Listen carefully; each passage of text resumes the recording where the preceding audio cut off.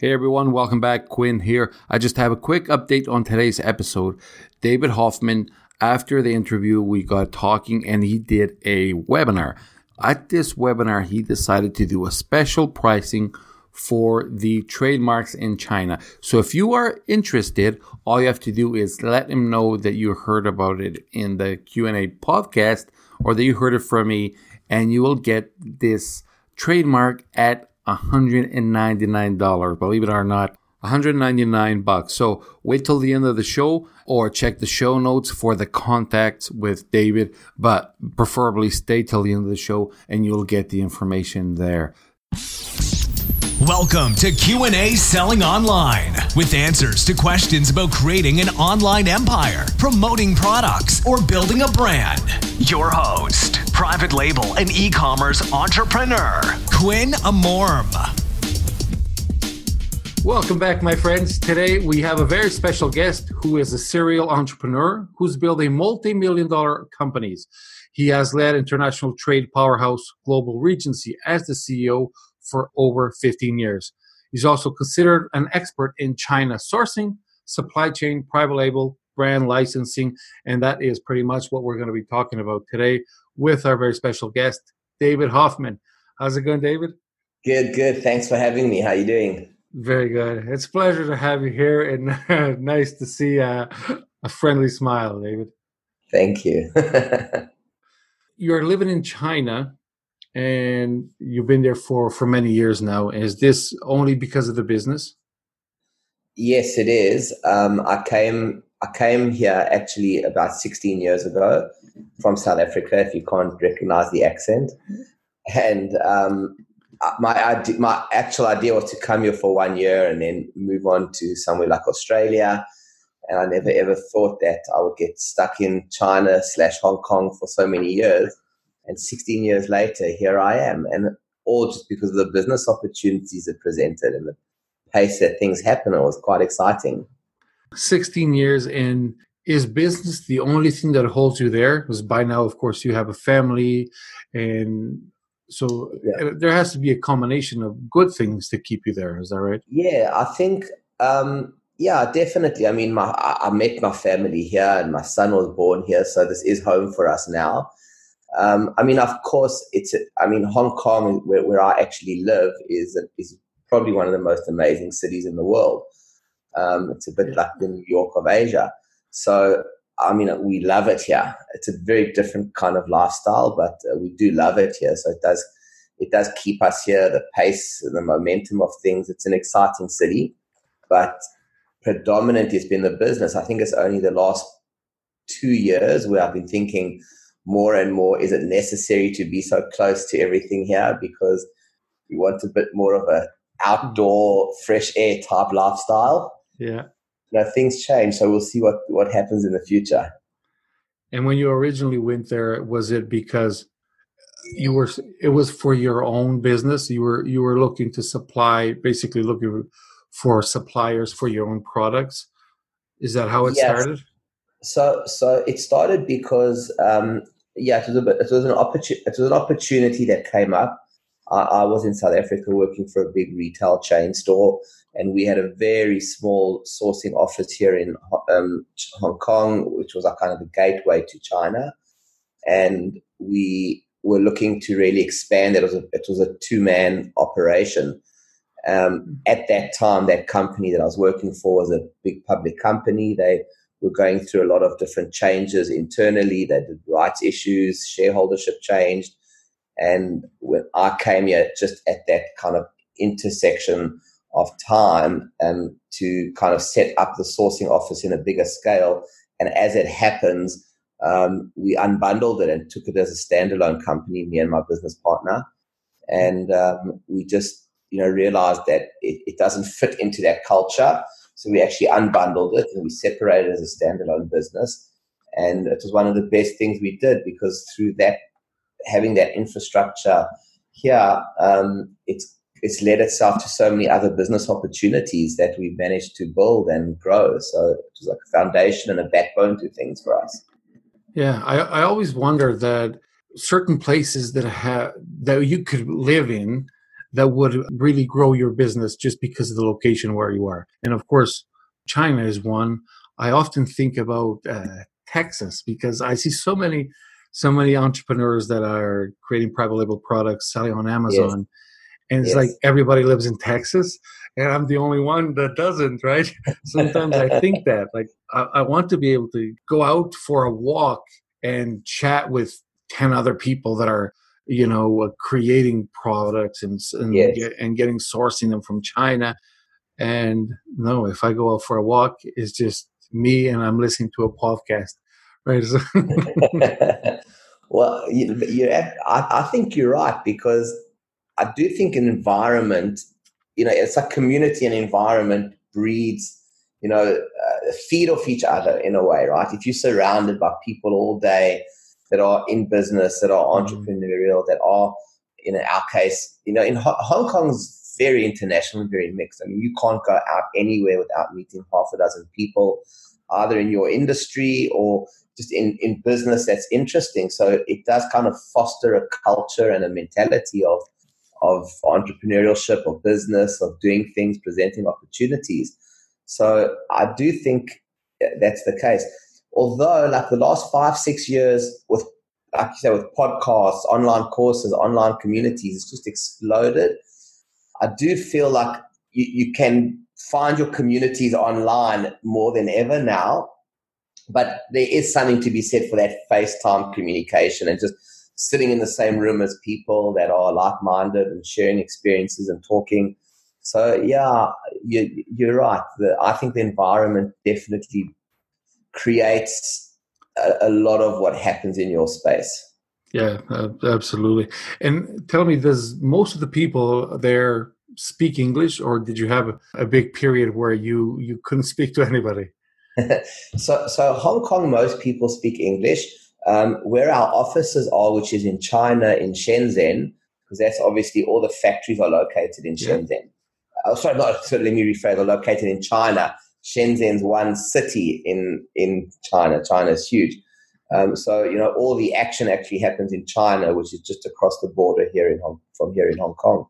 So in China, it's a lot harder without English. I don't speak Chinese, but a lot of my staff speak Chinese. We've got about just over 50 people in the office there, in different areas, from shipping and engineering and compliance and things like that. But, they all speak Chinese, which helps a lot, especially communicating with the manufacturers. I find a lot of the times, we can deal with a problem. It might take me sometimes an hour of discussion with them, trying to understand things and make sure we're clearing things. And then my staff talk to me in Chinese and we wrap it up a lot quicker. But what I do find very interesting is that their written English is quite good, actually. They like to chat and type messages through, WeChat is the app we use here. Yeah. It's like WhatsApp or Facebook Messenger equivalent, but everybody in China uses WeChat. It's huge. So their written message is much clearer, and when they send you emails, it's much clearer, especially if you bullet point it and to make it point by point. So you can survive, but it is good to have somebody around that can speak Chinese, especially if you're traveling around a lot to factories, or outside factories. Mm-hmm. Yeah, it's good. It's good to know that written skill is. We see that when we're sourcing products, and everybody's sending random message to everybody on Alibaba, and we get sometimes some replies that are, very professional, very well written. We also sometimes do get something that is not, but it's still understandable, right? Because if they wrote to me in Chinese, definitely my answer would not be as pretty as the one that they gave me. So true. So when sourcing there, before we get into the sourcing, in 2016 you launched the Global TQM. This was under the Global Regency umbrella, right? So can you explain a little bit about what is the Global Regency and then what is the Global TQM? Sure. So Global Regency is really our main core business, which we handle and manage the supply chain for a lot of very large companies and brands, our own brands, and also for some other companies with their private label brands. So, in order to make that business model work, it's huge volumes from China on a very regular basis, where you can manage everything from supplier audits and supplier factory compliance, through to production and quality control, and just managing the whole process from A to Z, and testing products, qualifying them, and things like that. So one of the challenges with that business is you need very large volumes to sustain it and make it viable, because there's a lot of resource and time and energy that goes into that. So if you're not doing tens of millions or hundreds of millions of dollars in export value out of China, it doesn't really justify the infrastructure. So what we started doing is branching out into our own brands and private labeling our own brands and selling them.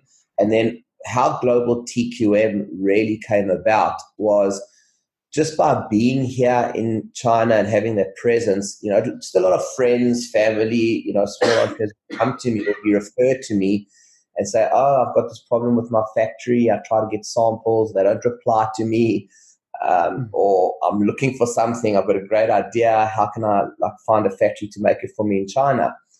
And friends and family, so you just help them, right? So I would just say, well, what's the problem? And I'd say, okay, give me your supplier's details. I'd get one of the girls in my office to call them.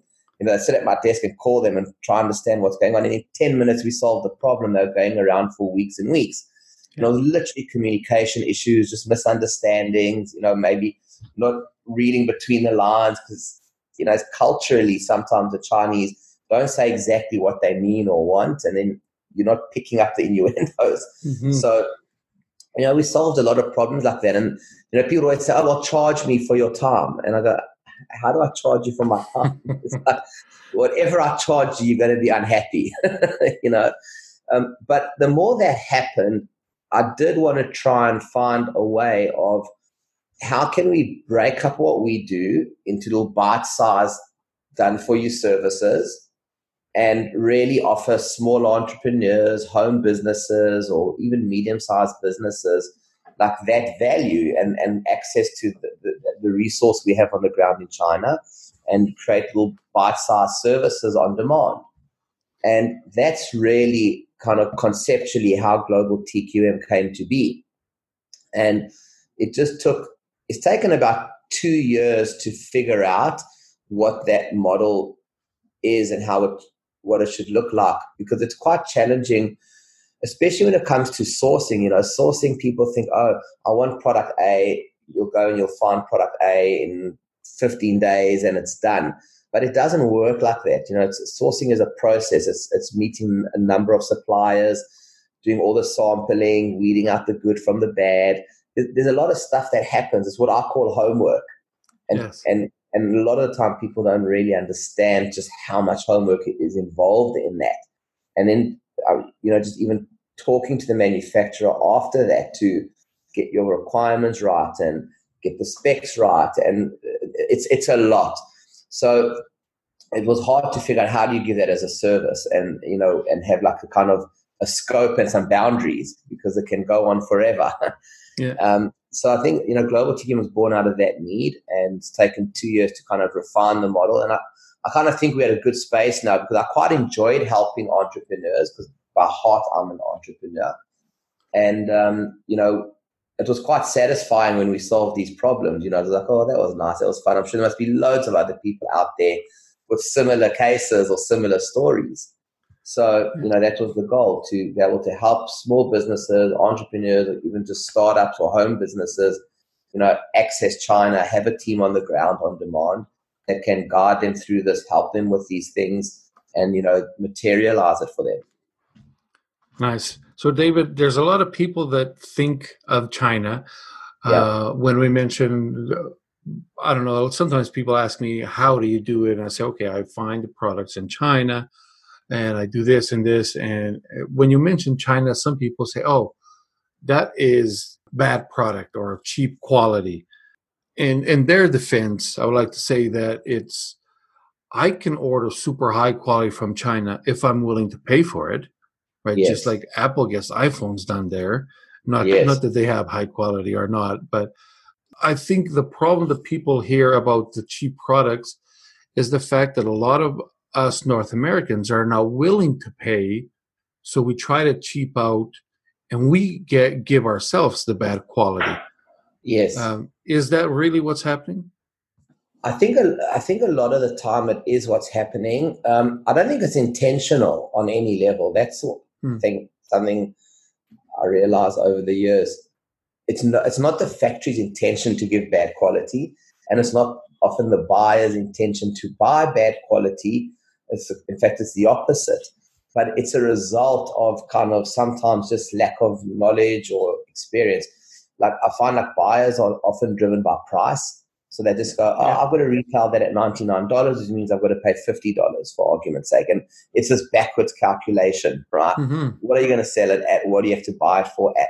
And that becomes such the goal and such the focus in all discussions and all negotiations that people really start to say, okay, well, if I'm going to push my supplier to $50 and they were at $60, for example, why are they getting down to $50, right? What are they cutting out of the product? What material are they changing? What packaging are they foregoing, right? There's a lot of detail and specifications that need to be considered. So I think often people turn a blind eye to that because they're so focused on, I can sell so many if I get to this price, and I can make this much margin if I get to that price. But I find people make that mistake once or twice, and then when they start getting returns and the problems, the thinking changes. And I think vice versa with the factories. I think, factories, there's this East and Western cultural thing going on where people assume the manufacturers know the quality standards that you want and know how the product's going to be used and the environment it's going to be used in. And it's not always the case. Often the factory will be proud that they met your price point, right? They go, well, I thought you wanted me to cost down the product to get to that price point because that's all you were focused on. Yeah. You never said to me once that, the product must pass this drop test. The material must be this thick. I want this grade of fabric. You never said that. All you said was, I want $50. So they found a way to get to $50. So it really is, I say, like, you got to build relationships with suppliers, and part of that is you owning that responsibility and saying, okay, let's spec what I need. Let's be clear about what my requirements are so that, it's win-win and there's no misunderstandings. And that's a process that is continuous. Yeah, I love that answer because a lot of the sellers, they do not know everything they need. Exactly. That's why they don't tell the manufacturers, because a lot of sellers don't know there's a drop test, like you just mentioned, or what the quality has to be. And I'm guessing in that case, that's why we need somebody like you that has their feet on the ground. And let's talk about actually something that you mentioned was some of the mistakes that sellers make. Yeah, and there's one that I hear so many sellers, even in courses, training courses, everybody teaches this the same way. And it is how we place an order, we pay 30% up front, and then you pay 70% when the rest is done and all normal. Then you send an inspection team. And I always think, isn't that too late? After the product is done, you're not going to fix it. You're just going to inspect it. How? You just hit the sweet spot of exactly what I always say to our clients. You hit the nail on the head. There's an expression, you can't inspect quality into products. It doesn't matter how much you inspect them, you can't inspect quality into a product. Once it's produced, it's produced. Yes. So one of the things that we've come up with, we call it the front-loaded order bomb, okay? And front-loaded is obvious because we say give that information up front and settle that up front before you even place the order, before you even pay a deposit. And when I say order bomb, what do I mean? I just coined the term, funny enough, because like a bomb stands for bill of materials. And it's quite common in manufacturing. every product's got a bill of materials. Every little part, every component is made up from a bill of materials. So an order bomb is kind of like this list of requirements around your order. I call it the order bomb, the order's bill of materials, like requirements and specs, right? And we devised this template exactly for that reason, because I say, if you haven't specified it up front and the factory hasn't signed off on it up front, when you front load that, don't pay the deposit, because it's not fair to the manufacturer for you to come back retrospectively and say, oh, this packaging is terrible, it's crumbling, or the product's breaking when it's dropped, or I don't like that color. And I've had guys say, oh, I ordered a green, I get a green, but it's not the right green. I showed them a picture of the green. I said, you showed them a picture of the green. I said, I can take a picture of green with 10 different cameras, with 10 different lightings. It'll come out different. It's so subjective, right? You can't really blame people. You can't blame a manufacturer for that. I said, what you're supposed to do is give them the Pantone color of the green and go, that's the green I want. And you put that in your purchase order, or in our case, we call it order bomb. And you specify every detail, the packaging, the color, and you've got to make sure that every requirement you have is measurable and it has a spec or a standard that you can refer to. And it's those little details that make the difference, because I find when you start talking that language with the suppliers, they actually do understand it. And very often they'll look at that purchase order bomb that we put together and go, oh, I'm sorry, we cannot. Okay, no problem. And you realize, wow, they do know exactly what they're doing most of the time. It's just that if you don't ask, they assume you don't care about it. And your requirement was the price. Mm-hmm. Tick. If you didn't have requirements, anything else, have they technically done anything wrong? Probably not.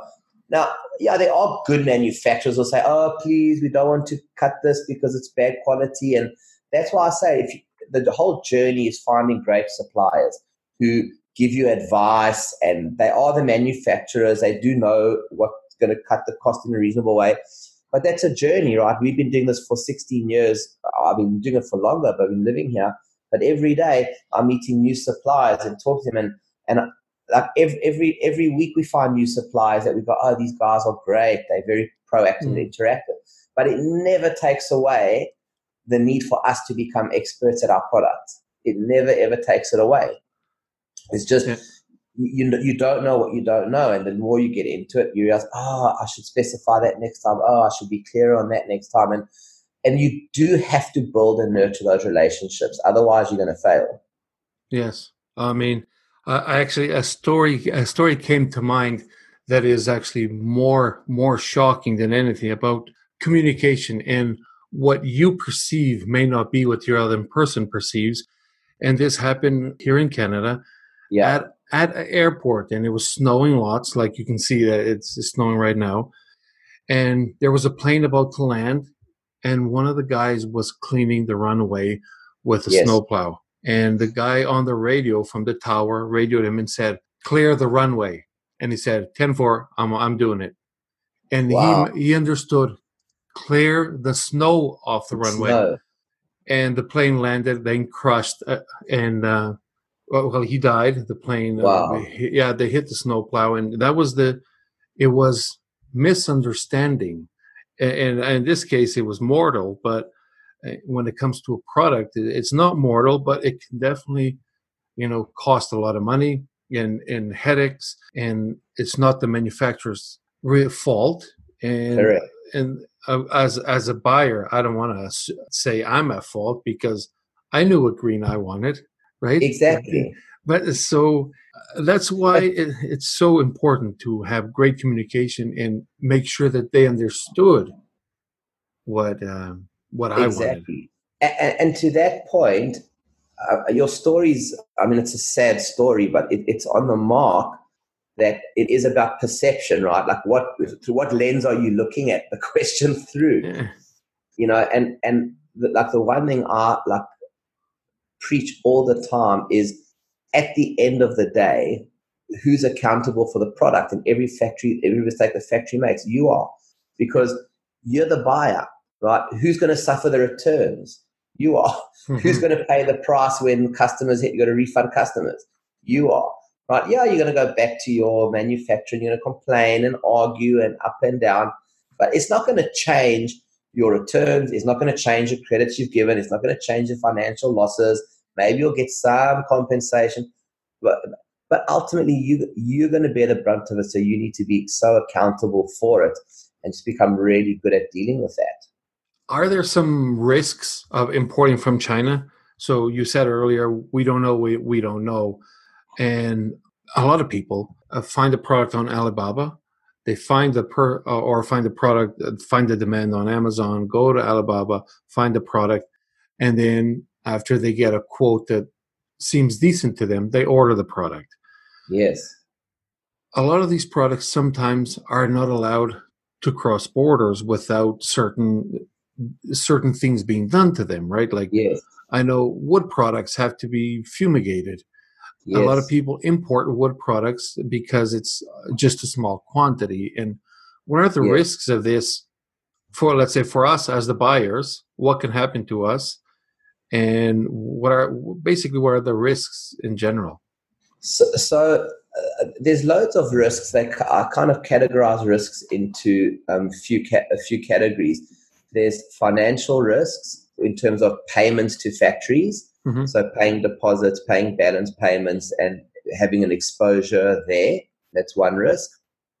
I won't go into each one in detail, but that's one risk. When should you pay your deposit to the supplier? How do you know that it's not going to disappear? What do you do if they're late on production? Can you recover it? Things like that. So there's a financial risk.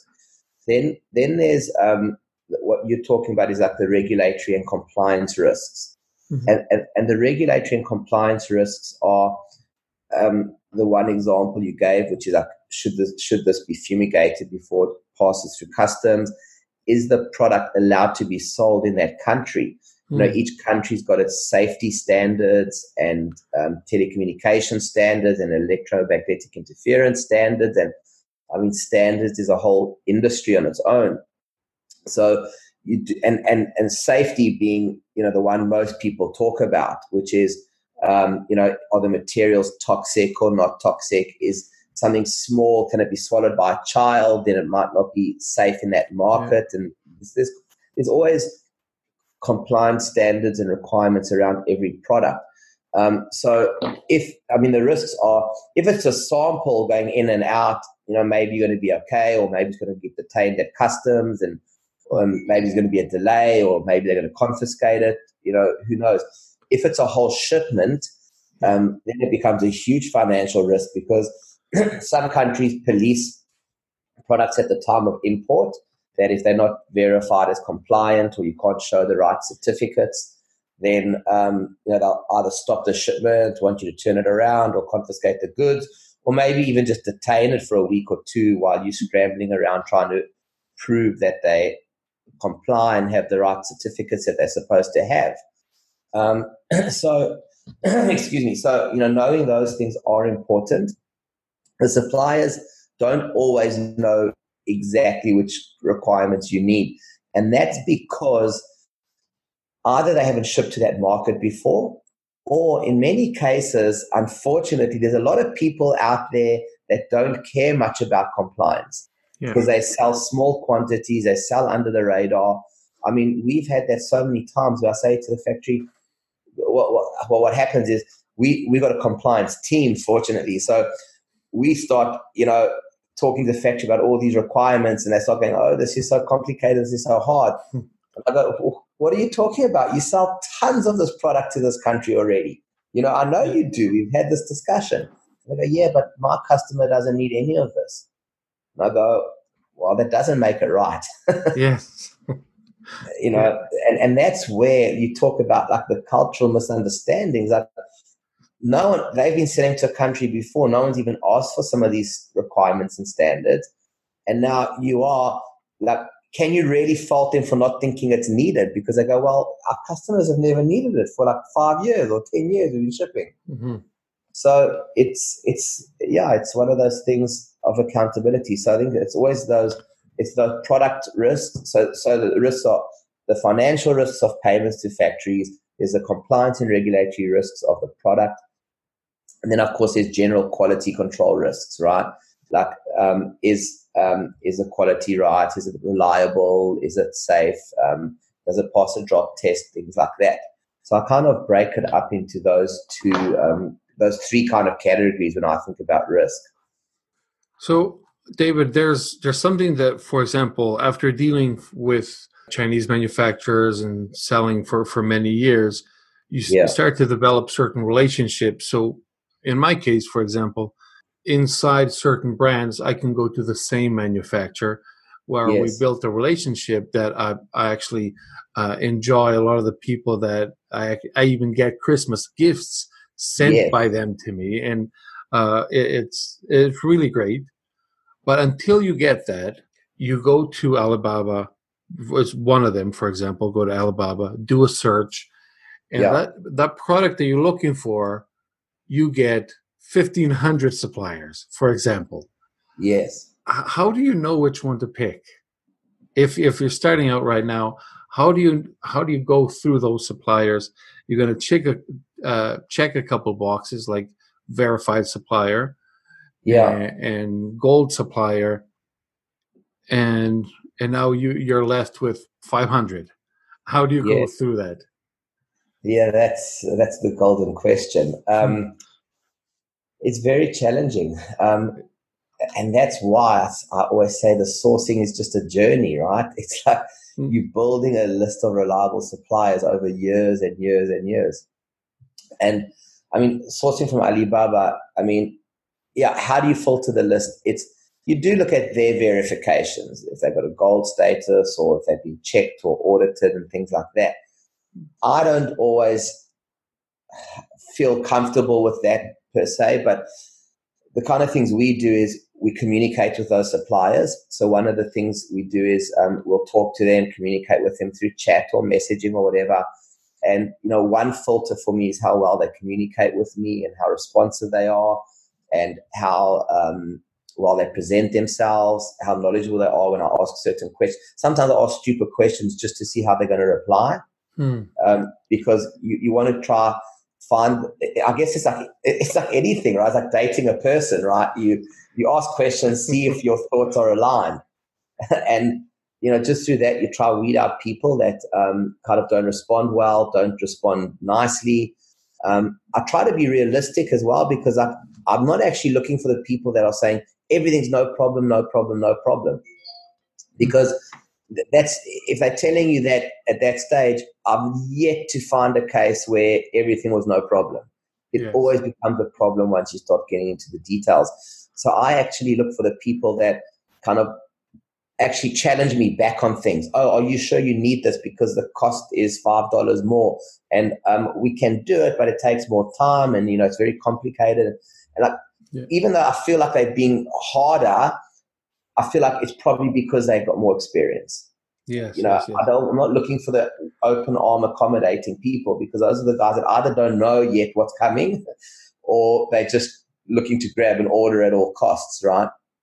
And so I look for the people that I just feel are sincerely asking the right questions, engaged at the right level. So, and then hopefully, so that's just through communication. I try to weed some of them out. Then the biggest thing is just sampling. Honestly, like it's hard to know what a product is until you get a sample. So I always say to people, you got to sample, order lots of samples from the suppliers, because how do you know what they're quoting on? If they're quoting you $10, other one's $8, the other one's $9, you really need to see the product and touch and feel it. I think sampling is a massive, just the biggest deal to me. Mm-hmm. Sometimes you get products before you even negotiate on the price with them. You can see that product a mile away is a different quality, a different standard, a different level. So, I say if you've got to narrow it down, order a bunch of samples from them. Once you get the samples in, literally just toss out the ones that the guy sends you rubbish samples. Just go, no. Narrow it down to products you actually like, and then go back to those suppliers and, continue talking to them. those are the only things you can do, and work through it in terms of communication, in terms of sampling, and then in terms of trying to build an order bomb. See if they go through that process well with you and communicate well with you. Personally, I like to meet the people face to face. I'm spoiled because I'm here in China. I can most of the time. Skype calls is another great way. I think talking to them on Skype is important. Although the communication is one of those things, like I say, you got to have a good relationship with your suppliers and be able to talk to them. If it's too hard, where like every single thing you say they don't get or they don't understand, you have to move on sometimes. You don't want to just force it because their price is right, or maybe they even have the best quality product from a sample perspective, because it's just too hard if you can't communicate. So you're looking for that balance, and it's hard to kind of nail it down to one individual thing, but it's as you do these sourcing projects, you figure it out as you go and you find out who you want to work with. Yeah, and you mentioned something about you ask on purpose. You ask a dumb question to see how they answer, and exactly. I like that technique. And is there the opposite? Is there some of the questions that we should be asking? Some of the smart questions? Yeah, there's lots of smart questions to ask. What I try to do, I try to get the supplier to teach me, because I kind of take an approach of. I actually called the phrase the lure method. Learn, I forget what it stands for now, but it's something I was teaching someone the other day. But the one thing is, you got to learn from your manufacturer. So I start off by taking a bit of an approach that I don't know anything about this product or this product category. Mm-hmm. So I just act like, okay, guys, look, it's the first time I'm doing this type of product. I do loads of other products. Tell me what I need to know. I'm shipping to this country. What do I need to know? What are the standards? What are the different materials I can use? What are the things that are going to affect the price here? I just act completely dumb. And the good factories will pile it on. Oh, you need this, and we can do this finish. And if you want cheap price, we can do this packaging. And here's your choices. And it's like anything, right? You figure out who knows what they're talking about. How about one more thing? On one of the manufacturers that I deal with for a while, I found a way to get one product that was oversized and to get it into the standard size. Okay. And I did this by asking them if they could shrink it. And basically it was like a centimeter, right? I'm not sure what that is in inches, but it was like a centimeter that they had to shrink it to fit in the standard. And easily, they did that for me, easily. Okay. Now, my product, since that day, became $4 cheaper per unit. Wow. Because I cut 1 centimeter on it. And this was just because of the oversized difference in shipping and fees and all that. Wow, that's amazing. So $4 per unit, it was fantastic. So when you say $4 per unit, you're saying your landed cost was $4 lower, not the actual product cost that you buy it from at the factory. No, it's not landed. It included the Amazon fees. It included the Amazon. Nice. Yeah, the pick and pack fee for oversized was included in the $4. Got it. Okay, yeah. So overall, you got a whole cost saving. People don't get that. It's massive. Yeah. Mm-hmm. Yeah, and then when we multiply that by thousands of units, it's really, really great savings. But above the savings, my main advantage was that now I had $4 extra for my PPC, or that I could give to my client instead, and now my competitors could not keep up with me. And I asked my manufacturer if he could keep that between the two of us. Yes. So he wouldn't just start offering it to other people. And he kept it. He kept it between us. And for the last 2 years, I was the only one with that size. And now there's 2 other people that they probably copied the idea, but not from him. Yes. So in this case, I had him. It's almost as if this was my own IP, my intellectual property, that it was nothing written, but he kept it. But normally that is not possible. Is there a way to make sure that you can protect your ideas, your intellectual property? That's a long subject.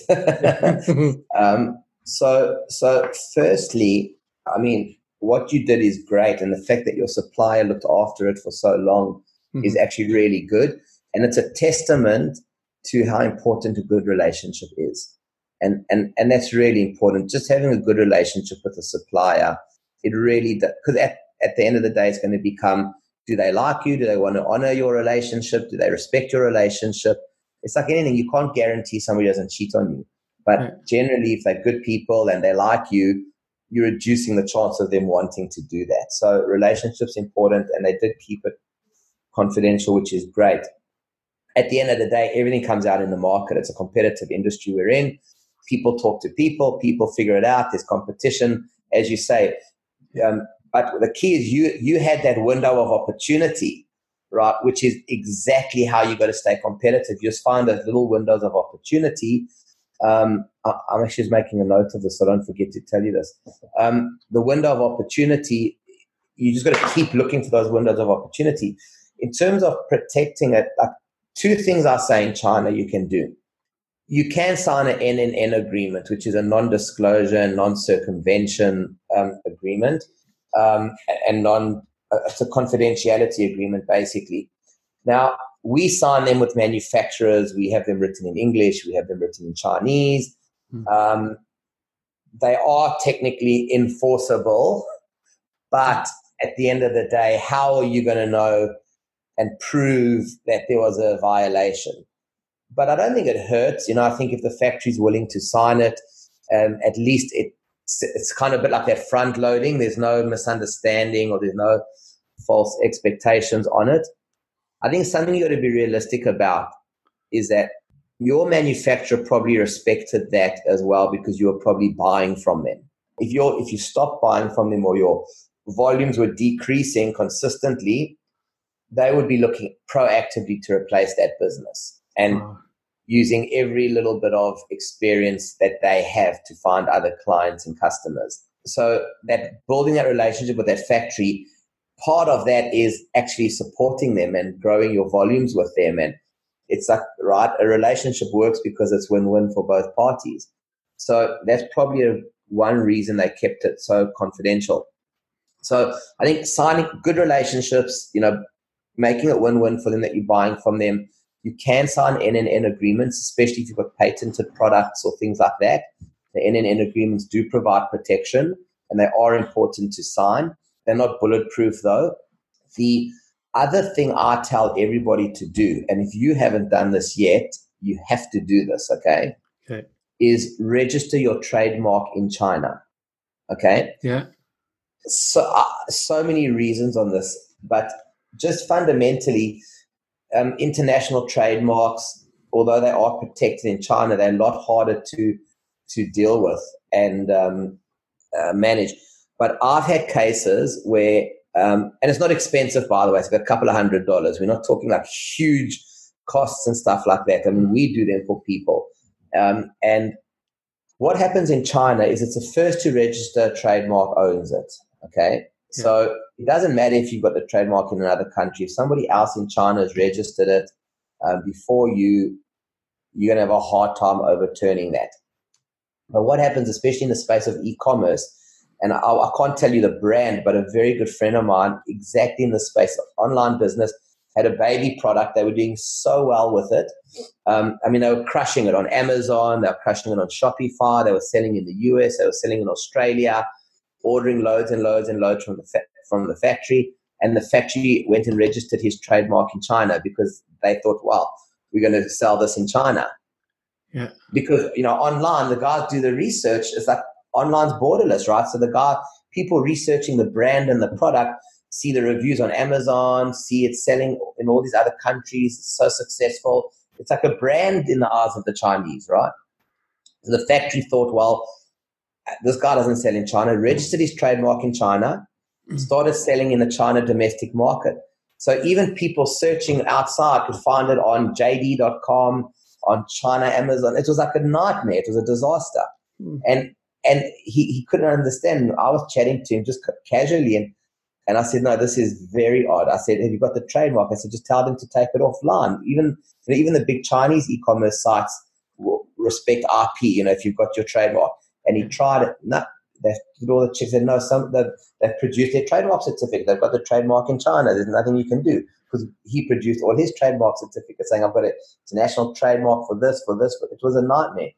Anyway, long story short, his factory had gone and registered the trademark, which created two problems. Number one, they could sell in China. And number two, they could actually give him a really hard time at customs if he bought somewhere else. Because in China, if you don't own the trademark, whoever owns a trademark in China has got the manufacturing rights in China as well.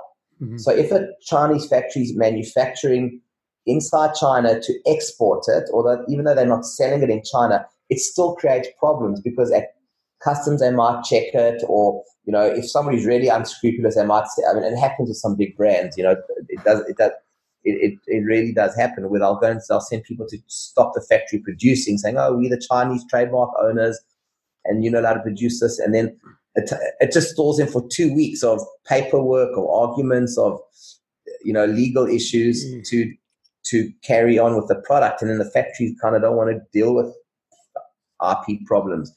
So the simplest thing is register your trademark in China. Mm-hmm. And so my friend it's been 1.5 years now on this one case, which we've just won the contest on the trademark dispute. So in China, what happens is we file the trademark under certain criteria, and we contested the other people that had registered it, being the factory. And it's taken us 1.5 years and thousands of dollars, literally thousands of dollars in legal fees, in time, effort, energy. And we've just won the first round of contest, which is great. Wow. But it's still 1.5 years and thousands of dollars. And I think for $200-300, he could have just registered his trademark in China. So I say to everybody now, I go if you put, and sorry, just what I didn't say on that is, because if you're running a brand, remember, your biggest reputation, you talk about protection and how to protect yourself. Your brand's like your reputation, right?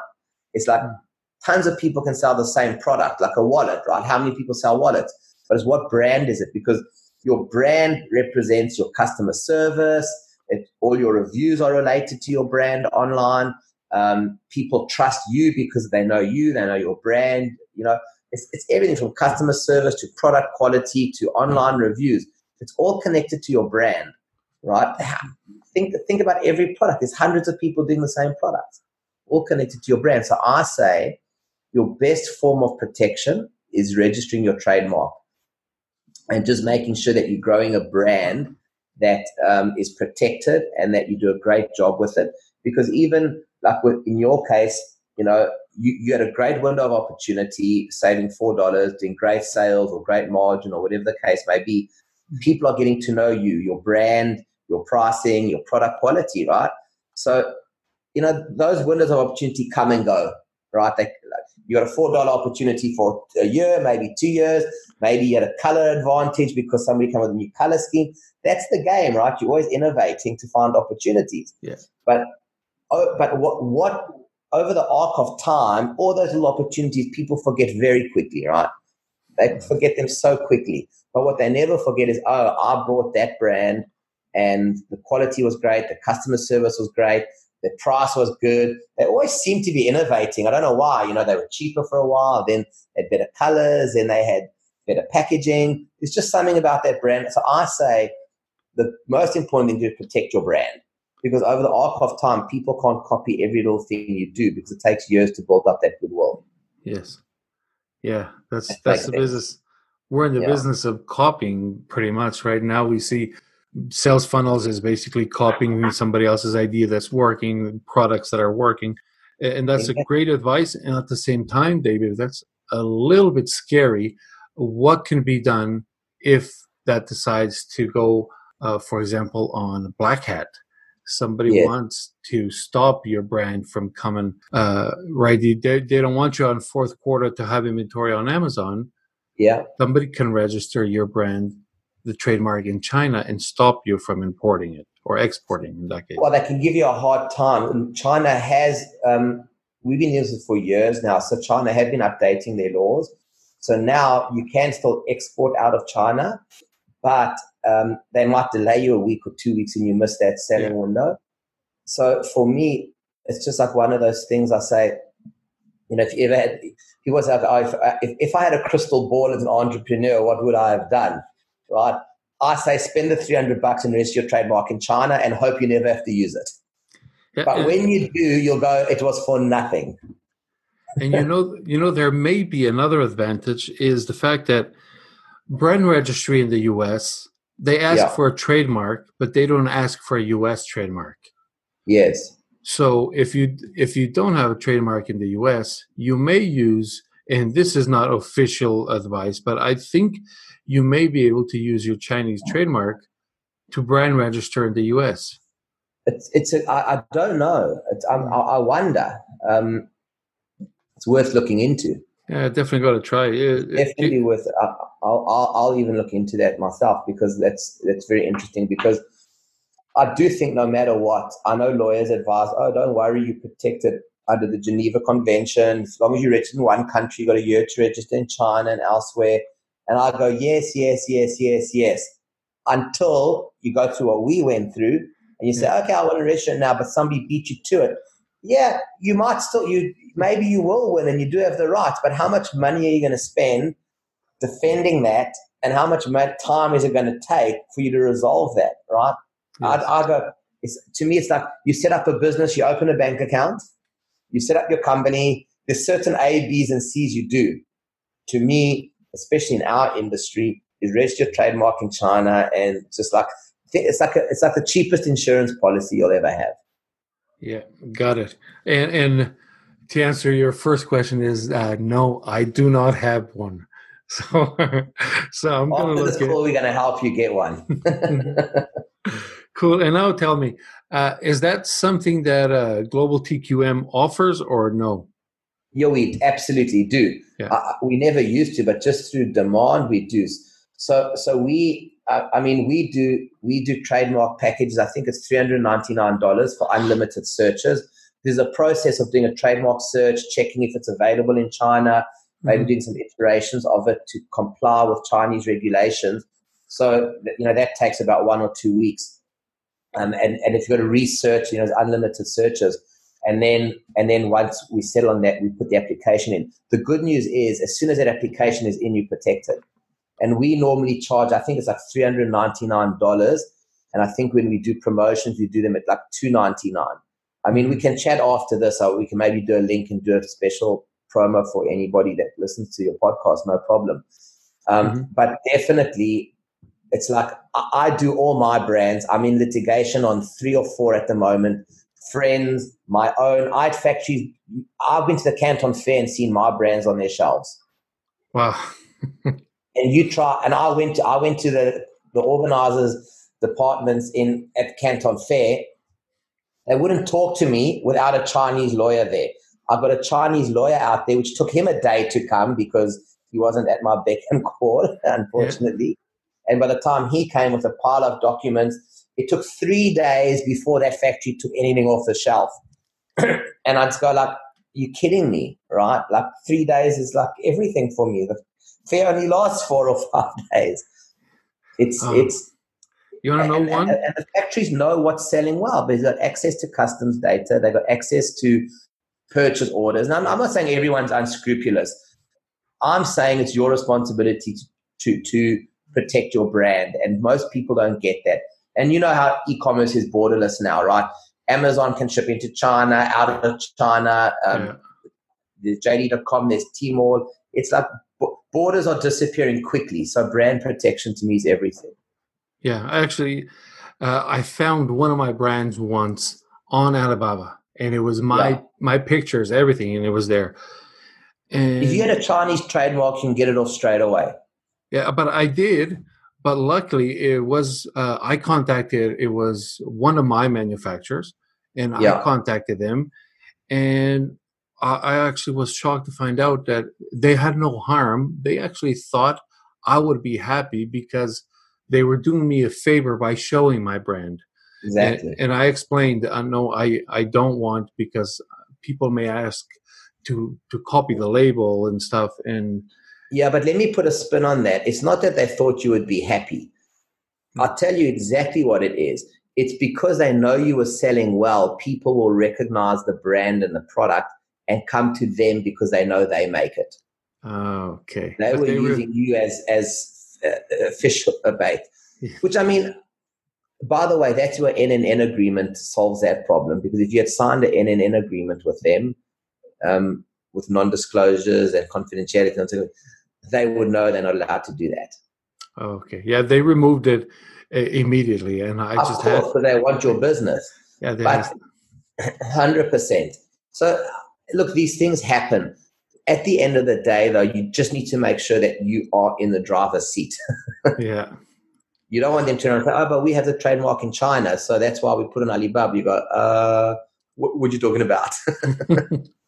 Yeah, that's very good to know. So, David, let everybody know where they can find you, where they can find Global TQM, everything about you. So it's very easy. You just go to globaltqm.com. That's one word. And there's actually a button there you can click to book a call. And they've got to click there to schedule a call. And then just follow the steps. And then if they want to talk to me directly, they can just put in the comment box when they're booking the call, want to speak to David. Some people do that, and then I'll take the call. Otherwise, Simon, my 2RC on these things, takes the calls. And yeah, we can talk about every individual's needs, requirements, if they need help sourcing, if they need help checking factories, if they just need advice or, guidance. We here on demand to help people do business in China. David, thank you very much for the Golden Nuggets. It was a pleasure having you here. For everybody listening, this is David Hoffman, and you are listening to the QA Selling Online. David, thank you. My pleasure. Thanks for having me.